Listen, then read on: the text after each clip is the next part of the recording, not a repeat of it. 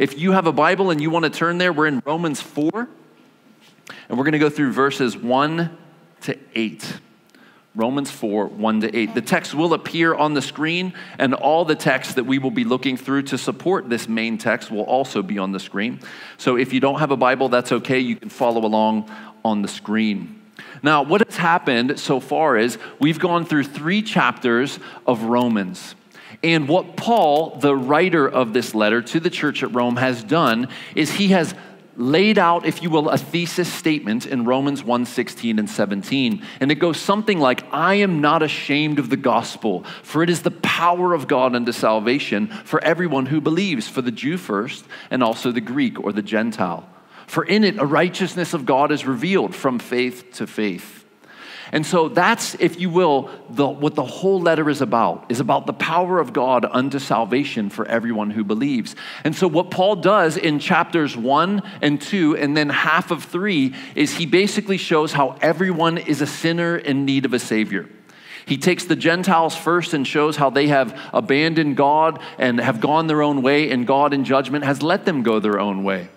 And then he, in chapter 2, begins to speak to the Jews and show how even though they have the forefathers, Abraham, Isaac, Jacob, the 12 tribes of Israel, the heads of those tribes, even though they have the patriarchs, even though they have the revelation of the 37 books of the Old Testament, they're still not right with God simply because of those realities. No, they are sinners in need of a Savior. Then in chapter 3, Paul does this sweeping quoting of Psalms and Isaiah showing how there's none righteous, no, not one. No one seeks him. No one is right with God by their own efforts and deeds. And then Paul begins to unpack Romans 1, 16 and 17. And he says in Romans 3:28, this is now preface to our text, Paul says, we hold that one is justified by faith apart from works of the law. Meaning, you can't get right with God and him declare you righteous in his sight by your own efforts, by your own doing, by your good works, or by your not doing bad works. It will not do.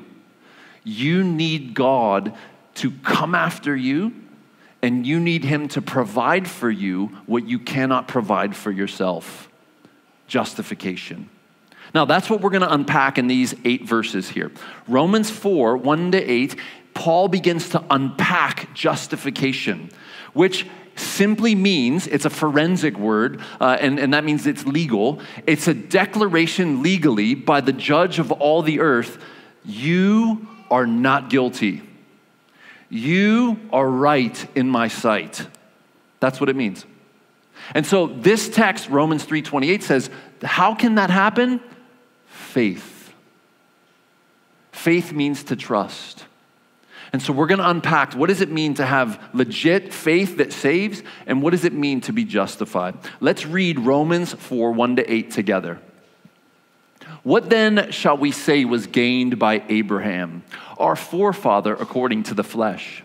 For if Abraham was justified by works, he has something to boast about, but not before God. For what does the scripture say? Abraham believed God, and it was counted to him as righteousness. Now to the one who works, his wages are not counted as a gift, but as his due. And to the one who does not work, but believes in, you could translate that believes in, but trusts him who justifies the ungodly, his faith is counted as righteousness. Just as David also speaks of the blessing of the one whom God counts righteousness apart from works, blessed are those whose lawless deeds are forgiven, whose sins are covered. Blessed is the man whom the Lord will not count his sin.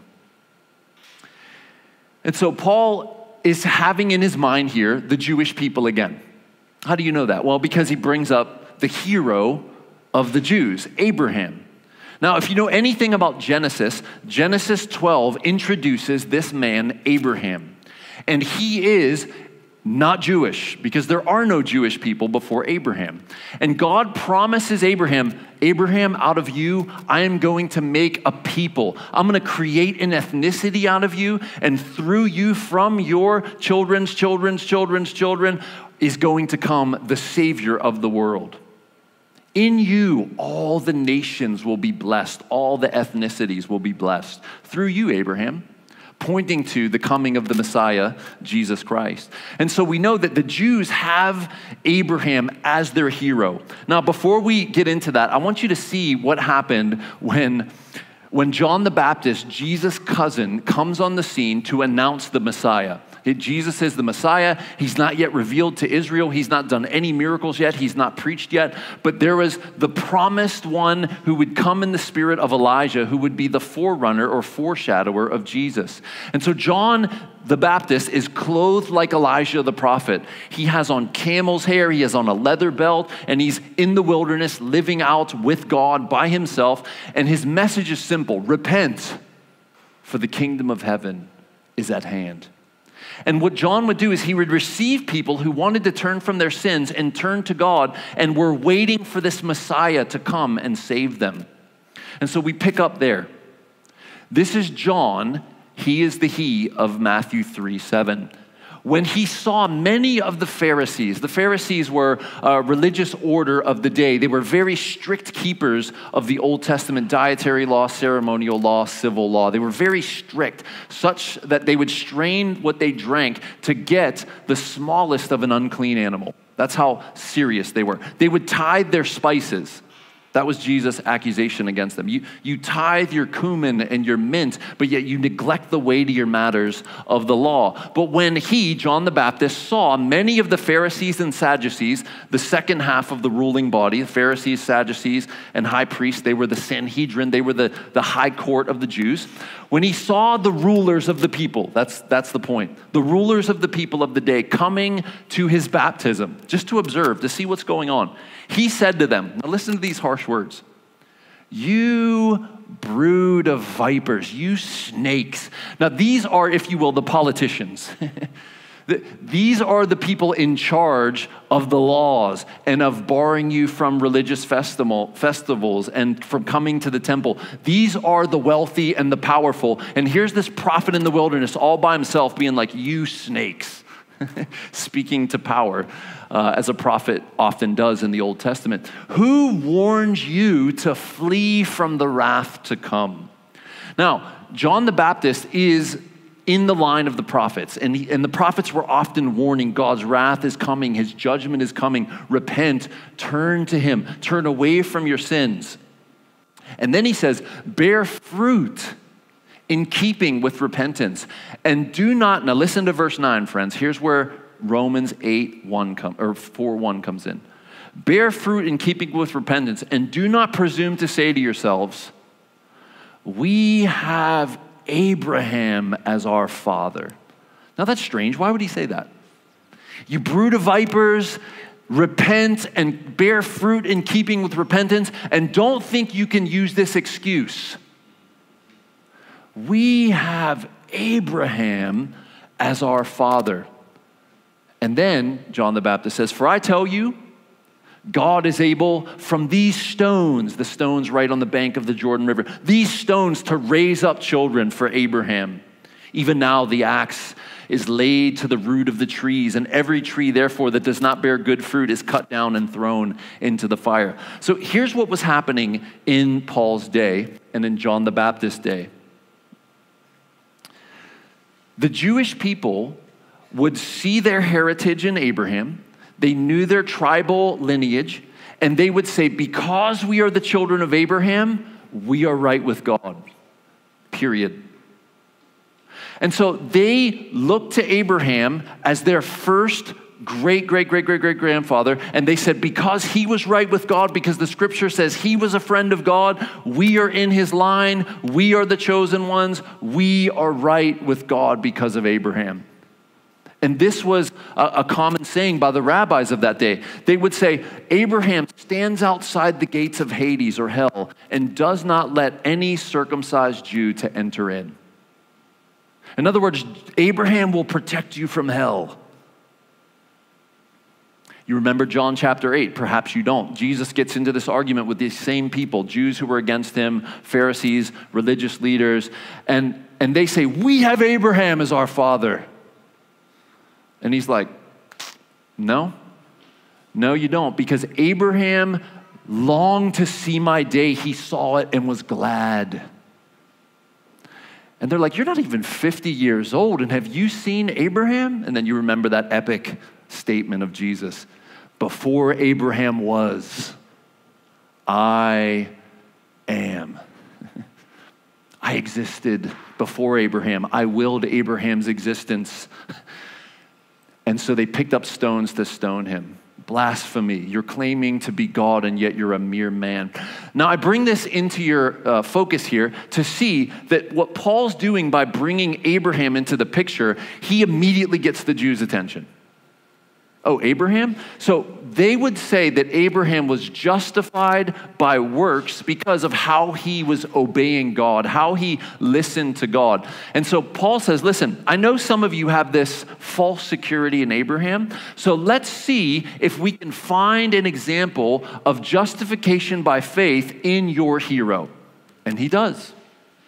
He says, what shall we say was gained by Abraham according to the flesh? Meaning, flesh in this context means what you can accomplish on your own minus God. And often that's what flesh means in the New Testament. It's you in your own efforts, with your own energy. What can you get done? What can you accomplish? What could Abraham claim according to his own works? For if Abraham was justified by works, he has something to boast about, but not before God. Okay, so he's saying if Abraham was accepted by God as righteous based on what he did or did not do, then Abraham has a grounds to boast. Look at what I accomplished. Look at all I didn't do. Look at how I resisted.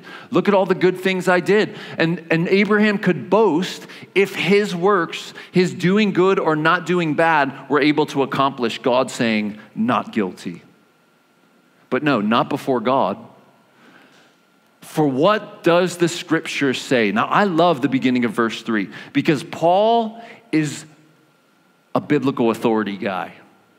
Now, even though he's writing scripture, I'm not sure if Paul's conscious as he's writing this letter to the church at Rome that he's writing authoritative scripture. But where does Paul ground his authority for what he's saying? He says, what does the Bible say? And I love that, friends.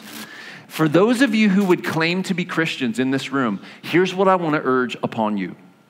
You must have the Bible as your highest court of authority in your life. And then you might say, well, why should I have the Bible as the highest court of authority in my life? And the reason is because the Bible says of itself, it is the highest court of authority. Whatever contradicts it is wrong, and whatever it says is true is true. In fact, it goes so far as to say, let God be true and every person a liar. Now, when anything claims to be an ultimate authority, nothing else can be higher than it, or then that thing is the greatest authority. So for example, if I was to try to prove to you that the Bible was authoritative by bringing in science, and I said, well, look at what science says, and see, this makes the Bible true. Science would be more authoritative than the Bible. And so science can confirm the Bible's truthfulness, but it doesn't make it true. Right? We can bring in outside evidence to confirm the Bible's truthfulness, but anything you bring in to prove the Bible's truthfulness then becomes the authority over the Bible. And I love that Paul says, hey, it's not about me and my apostleship. I know I saw the risen Christ. I know he commissioned me as an apostle to the Gentiles. I'm not appealing to that as my authority. What does the scripture say? And friends, if you've been a part of this church for any amount of time, you know that this is where we live. Week by week by week, song by song by song, group meeting by group meeting, we open up and say, what does the scripture say? Because friends, who cares what I have to say? Who cares what Eddie has to say, or Justin, or Pete, or whoever else might come out here and preach to you? What does the scripture say? And that's what Paul is appealing to. And he's appealing to Genesis chapter 15, verse 6. What does the scripture say? Abraham believed God, and it was counted to him as righteousness. Now, the context here is Abraham is speaking with God, and he says, I will have descendants through one of my servants named Eleazar. And God says, no, Abraham, through your own offspring, from your own body, I'm going to make a multitude of people. And so God brings him outside into clear air, no electricity, think Cherry Springs in PA, one of the darkest places you can go to see the stars. It's like that because there is no artificial light when God spoke with Abraham at this time. And so the stars are blazing, and he brought him outside and said, look toward the heaven and number the stars if you are able to number them. Then he said, so shall your offspring be. So Abraham's looking up and he's seeing millions upon millions upon millions of stars. And God says, count them if you can. That's how many your offspring will be. And verse 6 says, and he believed the Lord, and he counted it to him as righteousness. Now, who counted it? God counted his belief in this promise of God as righteousness. Now, here's what you need to know about this story. Abraham is far beyond the ability to have children at this point. He is old. It is impossible for him to have kids. He hasn't had them yet, and his wife is old as well. It's not possible. But God says, it is possible with me. And so Abraham believes this promise of God, and God credits him with righteousness. Genesis 15:6. And so Paul picks this up, and he says, so what should we say about Abraham? Well, he also had faith, and his faith or his belief in God's promise, God counted or credited righteousness to him. Now, I don't want to jump too far ahead, but the righteousness that was granted to him or counted to him was the righteousness of the Messiah, Jesus Christ. He credits the righteousness of Jesus, which would not be accomplished yet for thousands of years. And yet, he says, backwards, I'm going to give this to you, Abraham. Or looking forward, rather. We get it backwards. And so he counts Abraham righteous. Abraham believed God, and it was counted to him as righteousness.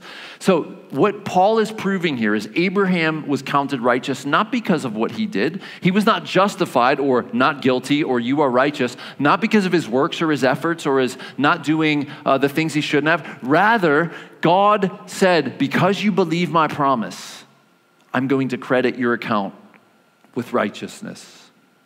Verse 4. Now to the one who works, his wages are not counted as a gift, but as his due. This is the idea that when you go to work and you put your hours in, you expect to get paid for that work that you do. Most of us would not do our jobs if our jobs were not paying us. Would any of you go to work if you weren't getting a paycheck? Maybe you love your work that much. Okay, I didn't think so. And so the idea is when you go to work, your main reason for going to work should be to glorify God, actually. But then secondly, you do it to get a paycheck so you can put gas in your car and food on your table and pay the rent or mortgage, etc.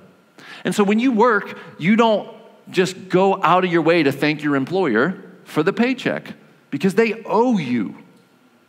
They're in debt to you for the hours you put in or for the work you put in. And so this is the argument here. He says, look, wages aren't counted as a gift, but as a due.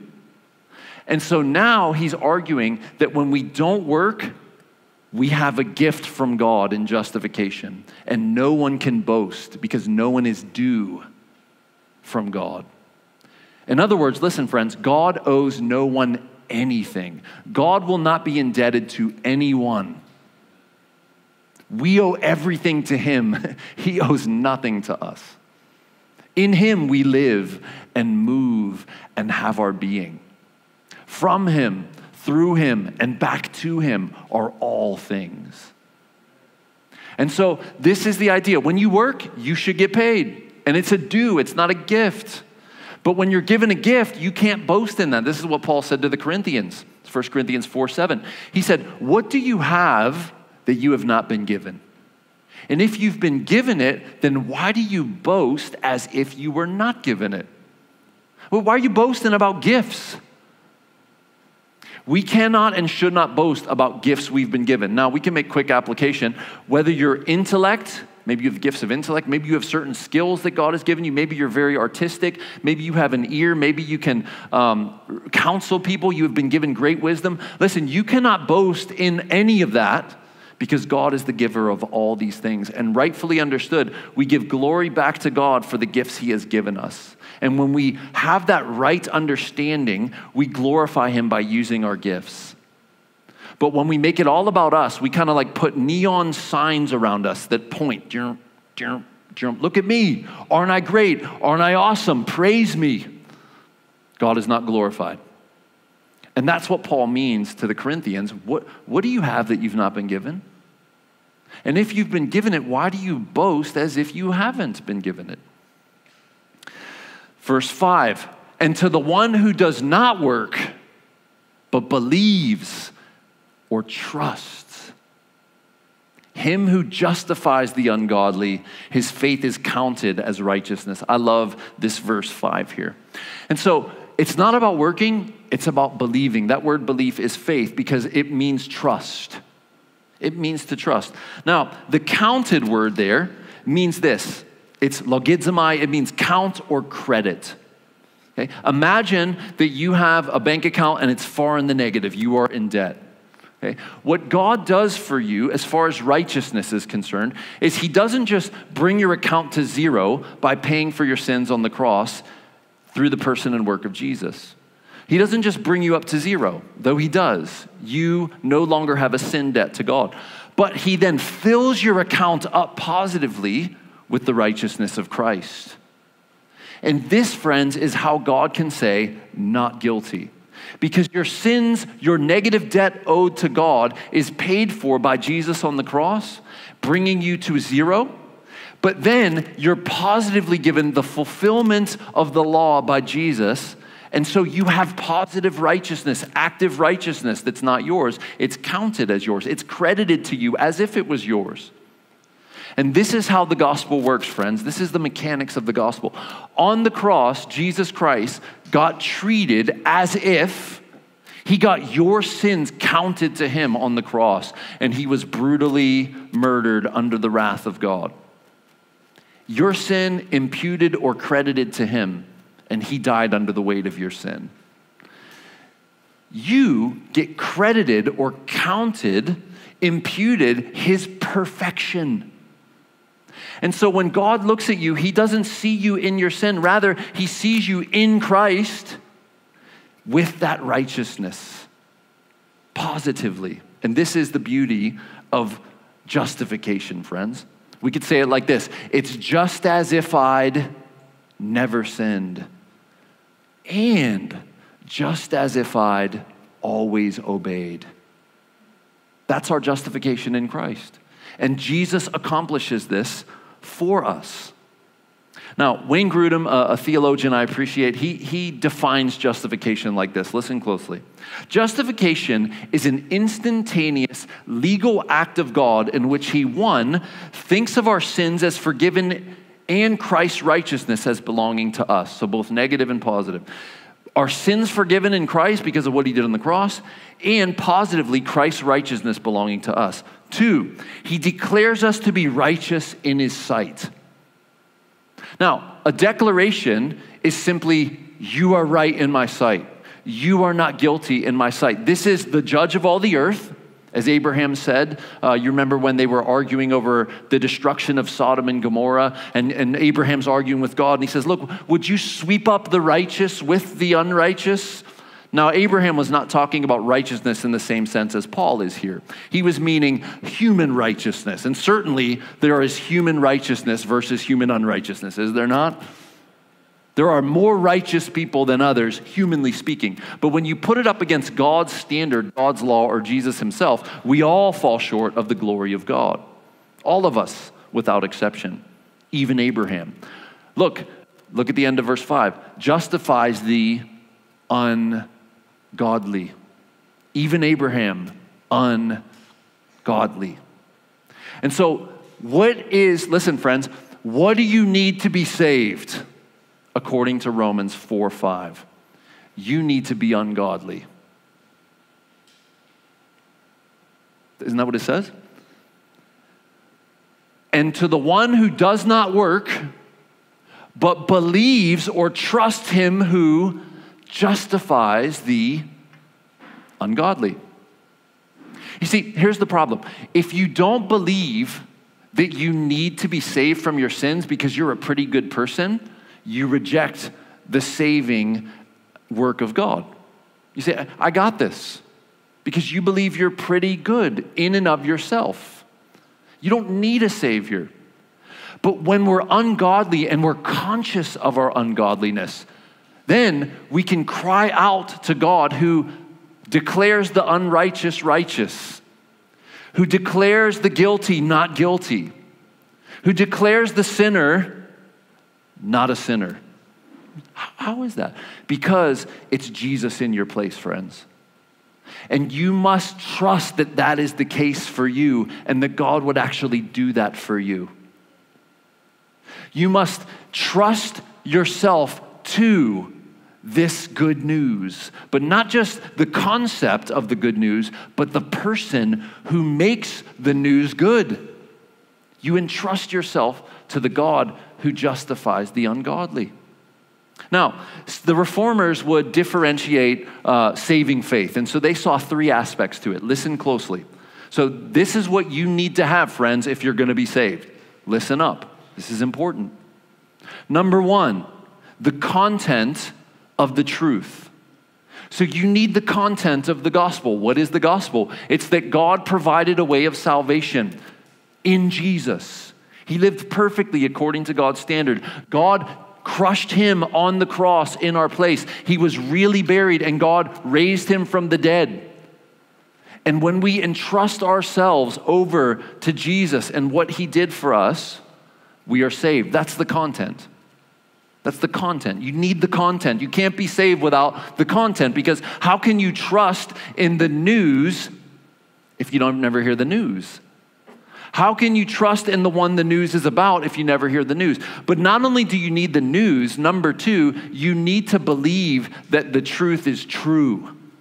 You need to believe that the good news of the gospel is true, like 2 + 2 is 4 true. Real, actual, not a theory, not theology, real and alive and for you. I see this, I understand that with my intellect, and I believe that's true. Yes and amen. But number three, you can't just see the truth and understand it. You can't just say, yeah, that's true. Number three, you must entrust yourself to the God who saves.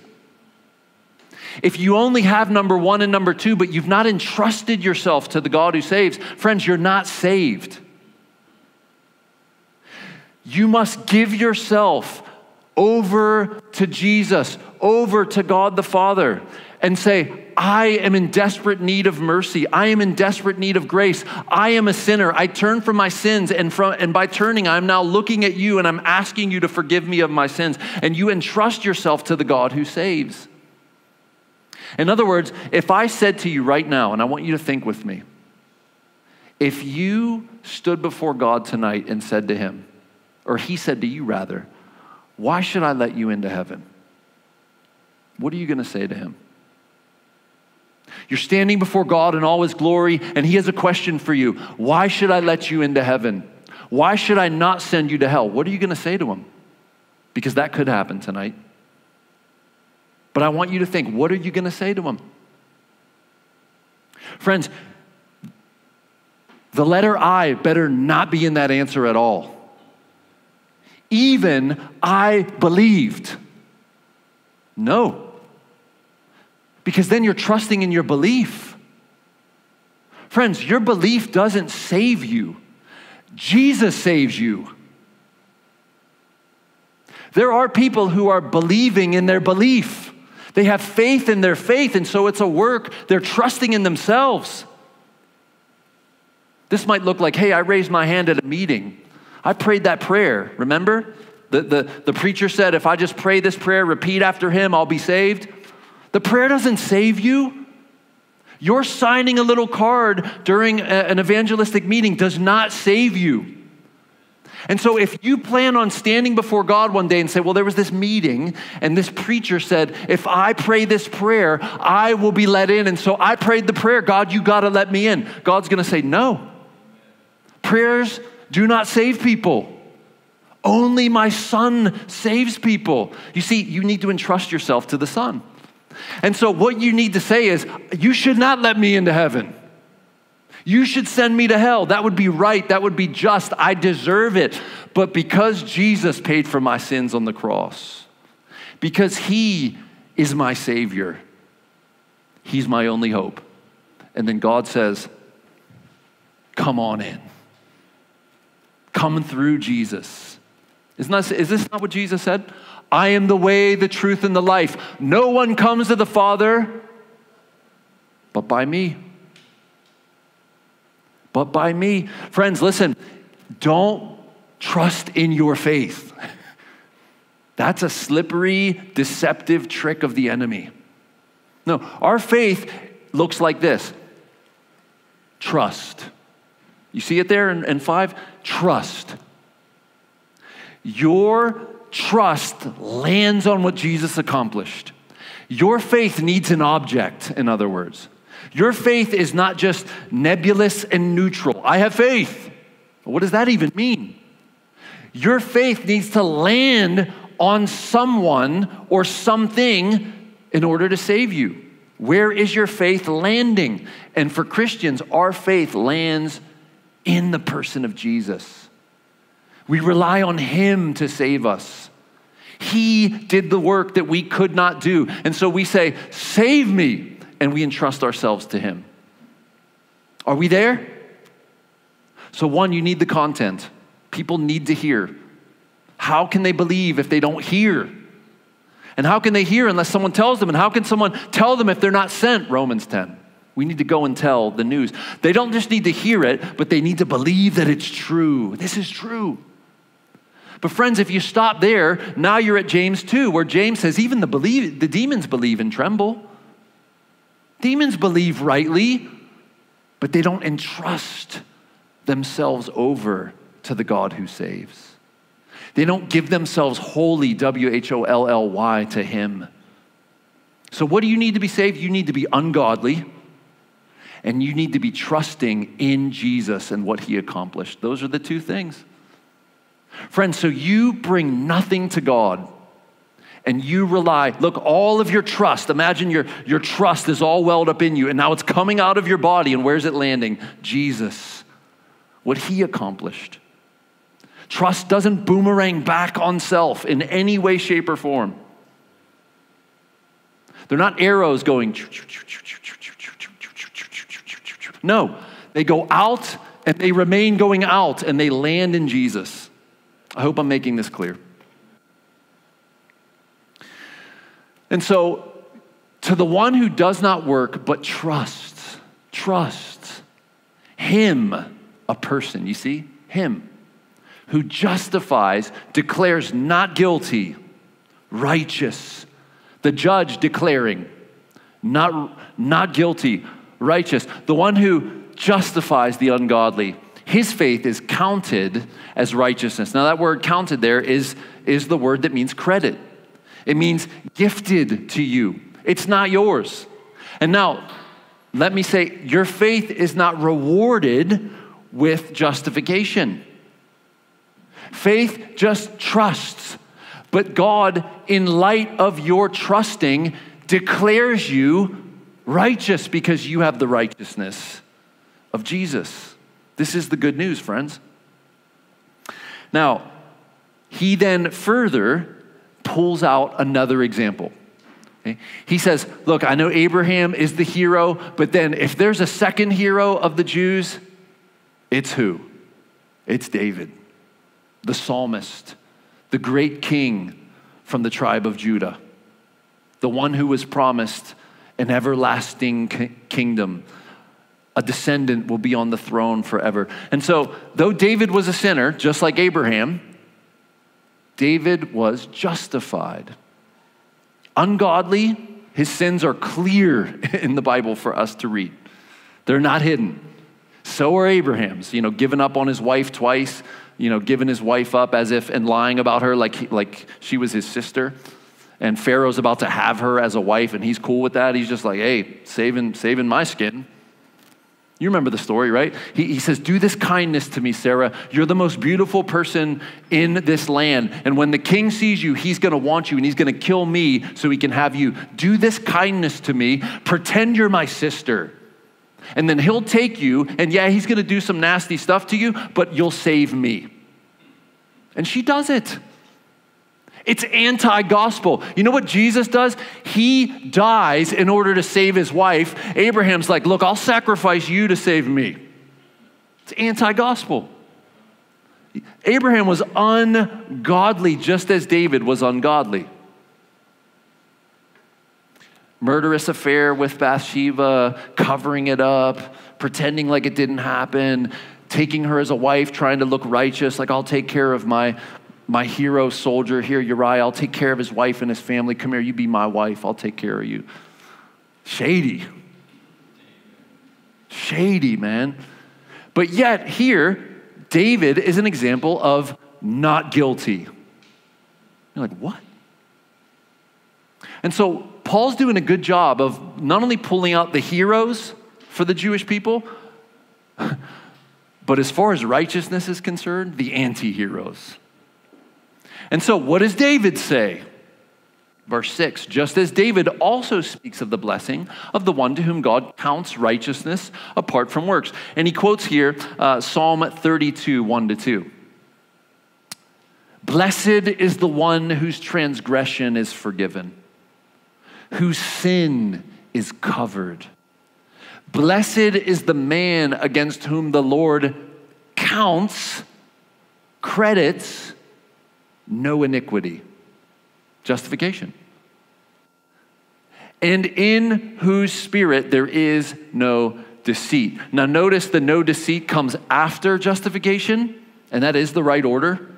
Once we're justified, we do begin to do works that are good. We do begin to be less deceitful. We do begin to be less addicted. We do begin to do actual good. But listen, justification always comes first. We need to get the order right. And so here, David says, blessed, happy is the one whose transgression is forgiven. Friends, this is on the table for you tonight. Full and free pardon of all your transgressions. Your negative account of righteousness brought to zero before God. That's on the table for you. How do I get it? You trust in Jesus and what he accomplished on the cross to pay for your sins. And you ask him for mercy, and he will save you. What must I do to be saved? The Philippian jailer says to Paul and Silas. Believe on the Lord Jesus Christ, and you will be saved. Interestingly, he didn't say, well, just pray this prayer, repeat after me. No, he says, believe on the Lord Jesus Christ, and you'll be saved. Don't trust in yourself.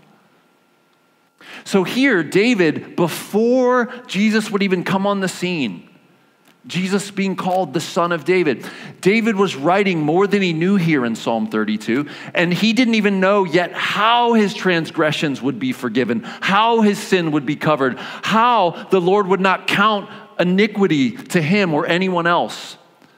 But we know, friends, we have the gospel. And we know that this would only happen because David's sin and all the old covenant sinners, their sin would be placed on Jesus on the cross. Just like your sin that wouldn't be committed for another 2,000 years was placed on Jesus on the cross. Your sin paid for before it actually occurred in time and space. David's sin, Abraham's sin, put on Jesus thousands of years later.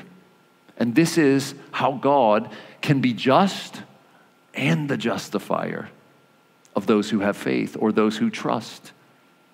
Friends, so this is good news. Listen, this is good news for anyone and everyone because all you need is to be ungodly and trust in the one who can really save you. Those are the two prerequisites. And yes, you do turn from your sin, which is repentance. But that word just means to turn around, and it's the flip side of faith. You can't actually turn towards God unless you're turning away from sin. And so faith and repentance are two sides of the same exact coin. Real faith, real trust in God must at the same time turn away from sin. And so there's repentance and faith. Now, let's finish. Blessed are those whose lawless deeds. That word blessed really does mean happy, by the way. And so let me just pause here. I do have a few more minutes. You are looking for happiness every day.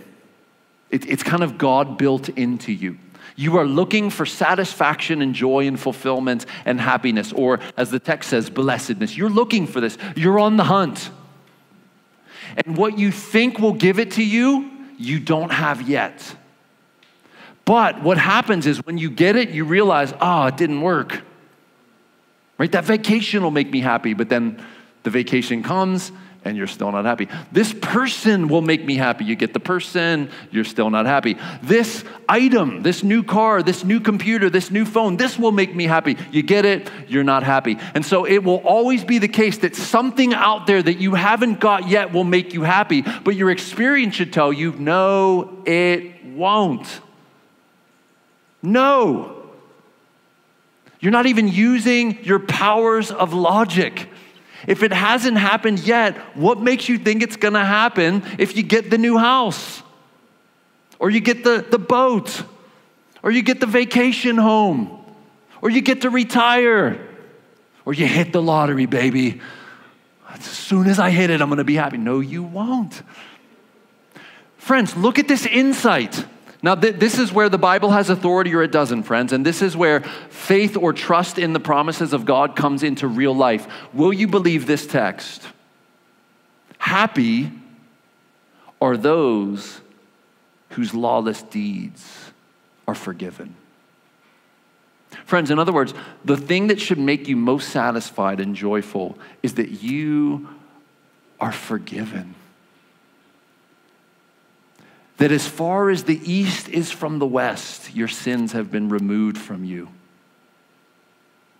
And not just that, but God says about you, you are righteous because I give you the positive righteousness of Jesus.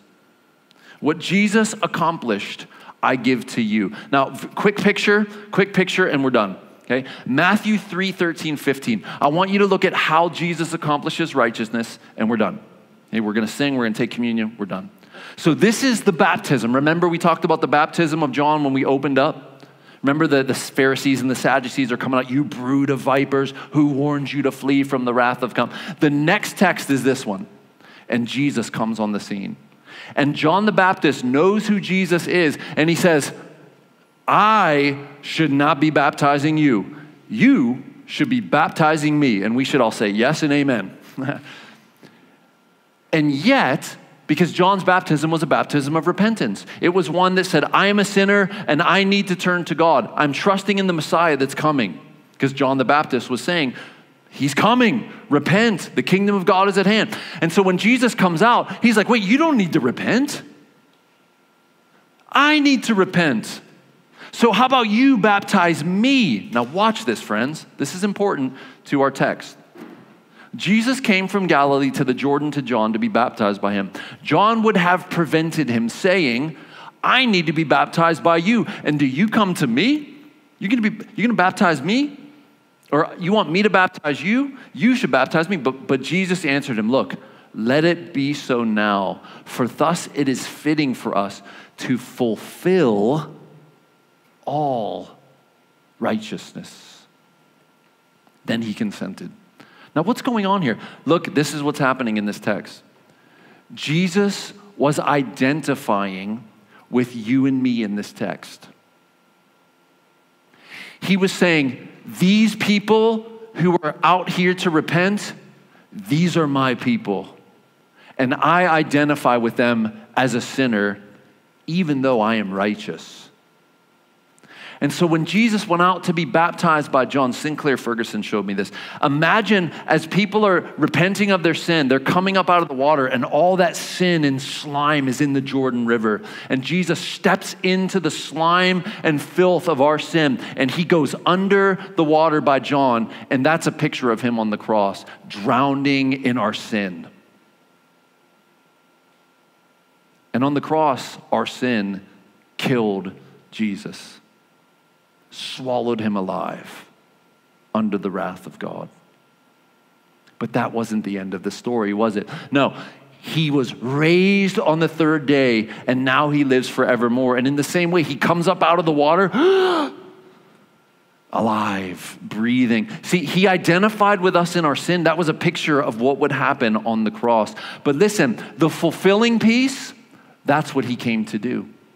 That's why he didn't start his ministry for 30 years, because he had to live perfectly according to God's standard. He had to please God with all of his motives every single day. He had to do the deeds that God prescribed to do. He had to not do the things that God said not to do. And so Jesus, day after day, hour after hour, minute after minute, fulfilled righteousness. Friends, for you, for me. And so now God can look at this sinner, this ungodly one, and say, righteous. And I say, no, not me. Yes, you. Because it's not about you. It's about him. His righteousness is now yours. Your sin went to him and it crushed him. Better yet, the Father says, I crushed him in your place, so that you don't have to be crushed by me. And rather, my arms are open to you. And I welcome you as a child. Isn't that beautiful? And so it's just as if I'd never sinned. Because Jesus paid it all. All to him I owe. Sin had left a crimson stain and he washed it white as snow. But yet it's just as if I'd always obeyed. It's like I lived the life of Jesus. And that's for you too. And so now we're going to close by singing one of my favorite old songs. It's called Before the Throne of God Above. I don't know if there's any more clearer gospel song that's been written. Before the throne of God above, I have a strong and perfect plea. A great high priest whose name is love, who ever lives and pleads for me. Jesus is that high priest. My name is graven on his hands, the nail prints. My name is written on his heart. He did this for me. I know that while in heaven he stands, no tongue can bid me depart from God's presence. While Jesus is standing in my place, no one can tell me you don't belong here. Friends, that's good news. When Satan tempts me to despair and tells me of the guilt within, and I am guilty, and you are guilty, what do you do when the guilt of your sin dawns upon you? Upward I look and see him there who made an end to all my sin. When Satan tempts me to drown in guilt, I say, no, he took my guilt on the cross, and in Christ I am not guilty. Because he is not guilty. Because the sinless Savior died, my sinful soul is counted free. For God the just is satisfied to look on him and pardon me. Friends, this is the good news.